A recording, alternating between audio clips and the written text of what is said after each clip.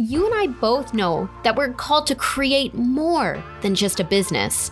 Being an entrepreneur means we are the forerunners in innovation, problem solving, and serving our fellow human beings at the highest level. But in a world that is sick of being sold to, how do we get our products and our services out there and still remain profitable? Join me on my journey to help servant-hearted entrepreneurs with a message grow their influence, profit, and freedom. I'm Dani Gopat, and this is the Risen Entrepreneur Podcast. See you or hear you or be with you today in whatever way, shape, or form that you might be hearing my voice.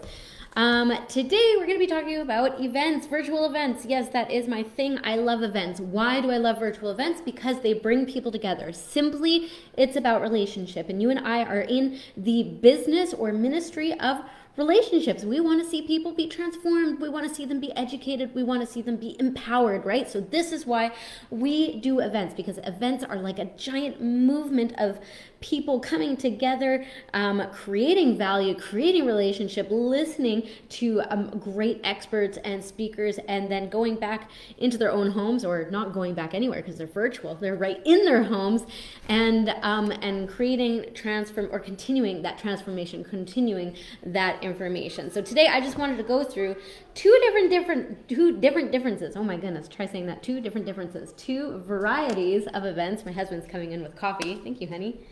Two ways you could do virtual events, and both have a good way, or well, no, I can't really say that. There's both positives and benefits to these two styles of events. First, we're going to go through a recorded event. So this could be something like, and you might have experienced this, like a summit where there is like a bunch of speakers and they have, you register for the summit, and then you have 3 days, and each day has a list of multiple interviews. I remember a summit that I went to, was it last year on like gardening, farming, because I'm kind of interested in farming. I'm interested in the topic. I'd love to have like a farm. I think in my head it sounds like a cool idea. Anyway, so I went to a farming summit, and they had great interviews about all sorts of different topics, from like, I don't know, growing microgreens to having Joe Salatin on talking about his farm. And it was really exciting. And it was just basically a day one where was a theme and a bunch of recorded content. Day two was another theme, bunch of recorded interview style. And day two, day three can be up to like 4 days. Could even go longer depending on how many guests you have speaking at it. But the benefits to this type of event is that it's actually pretty easy to execute. All you have to do is record all of the interviews or the teachings from your experts beforehand. So if you give yourself enough time, like a couple months, you can go through recordings, get recordings, have them all done, edit them, and then put them into your summit.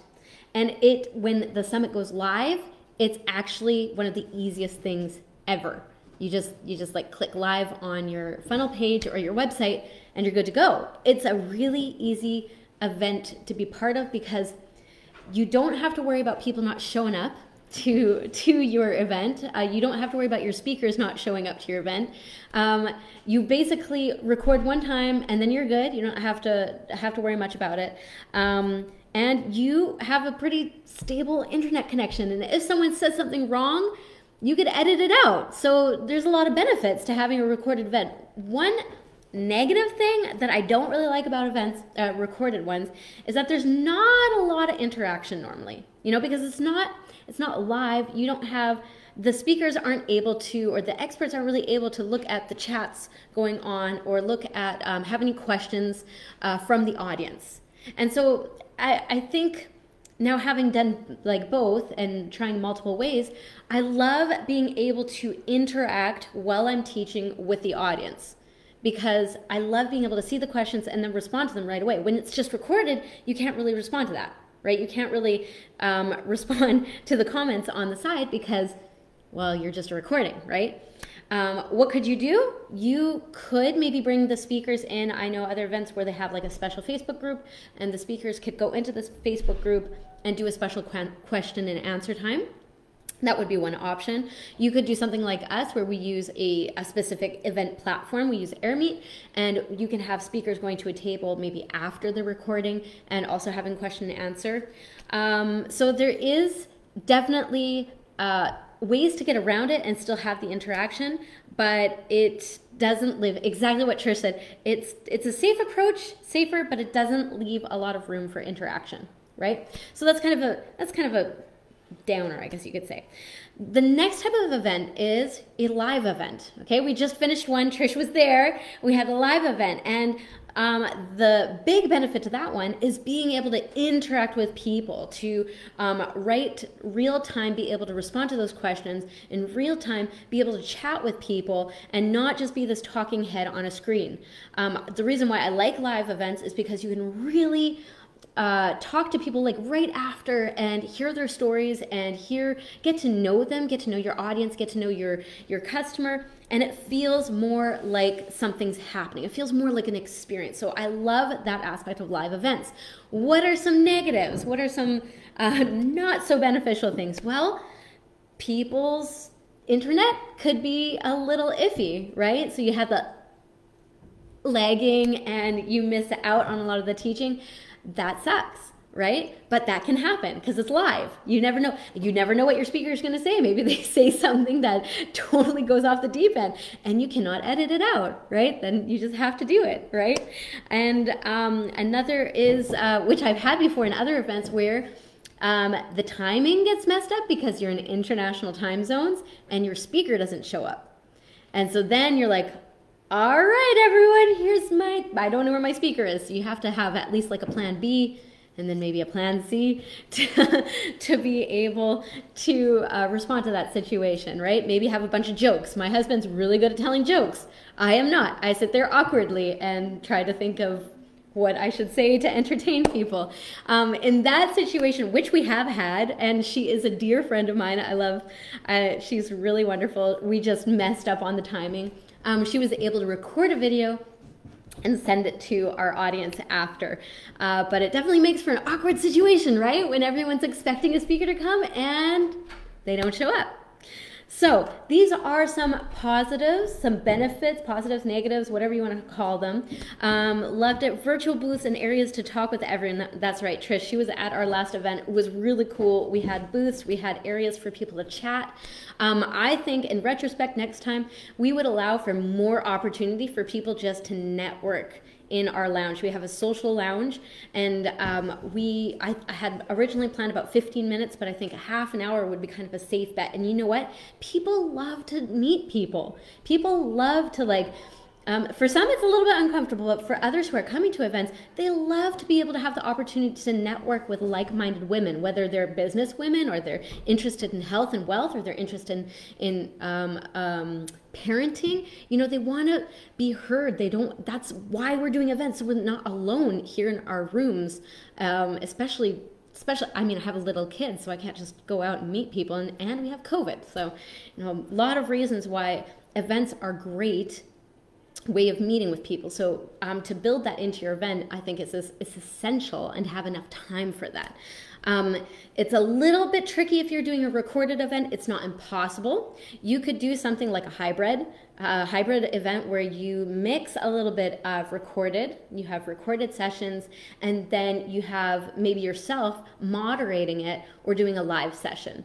So that could be another option. If you're thinking about doing an event, maybe for 1 day or 2 days, a hybrid model, having something recorded kind of relieves a little bit of that pressure from you. If it's live, you're like, okay, I'm on. Hopefully everything's gonna work. Hopefully the tech works out. Hopefully my internet doesn't cut out. And if you're in Ukraine, like me, hopefully my power doesn't cut out. And I'm still there with you guys. Luckily in our event, we were good. No power got cut out and it was fine. So I would say if you're starting off and you've never done an event before, start off small. Maybe start off with something like in Zoom. Start off with a live event that's maybe 2 sessions, you know, you and someone else, so that you get a feel of it. Then you could try doing something recorded. You could put together a summit. It's actually not that hard. It sounds scary, but it's really not that hard. Bringing people love to be on stage. People love to talk about, they're passionate about their topic. And by you creating an event and giving them a stage to speak at, many people aren't going to say no to it, right? So if you are in health and wellness, then you bring other health and wellness experts, and they're going to love to talk about that. At the mercy of technology. Yes, we are at the mercy of technology. So if you're just getting started, short event, small. If you're going to fail, which you probably are, we are all going to fail somehow. Something's not going to work out. It is technology. Then do it little at first and then work your way up. But I want to encourage you today that it's totally possible to do. You could do both ways. You could mix it up and do hybrid, and it's going to be awesome for your business, because if you're in business, you're dealing with people, and people love to know who they're working with, and people love relationship. People love to get to know you and see if you're a right fit or not a right fit. So I would say if you're contemplating on doing some sort of event for your business, do it. It's awesome. It's a lot of fun. You get to know your market. You get to respond to their objections. You get to serve them in a powerful way. You get to connect with other experts. 100% all the way. You should do it. Anyway, that is it for today on our 3 different styles of events, I guess, if you bring in the hybrid model into there. If you guys have any questions, please let me know. And let me know if I can help you in any way. When it comes to virtual events, super passionate about it. I love bringing people together. I love seeing them shine. I love creating opportunities for relationship, and I know that you love the same. You love people. So let me know any questions, and I will talk to you next time. Have a great day. I'm going to drink my coffee. I hope you got one too. I got a cappuccino. Yep. My husband makes really fantastic cappuccinos. Thank you, honey. And I'm going to go pack up my house because we are moving in 2 weeks. So we're going to pack. Have a great day, everyone. Hey, thanks so much for listening. And remember, rise up, entrepreneur, because you are called to create.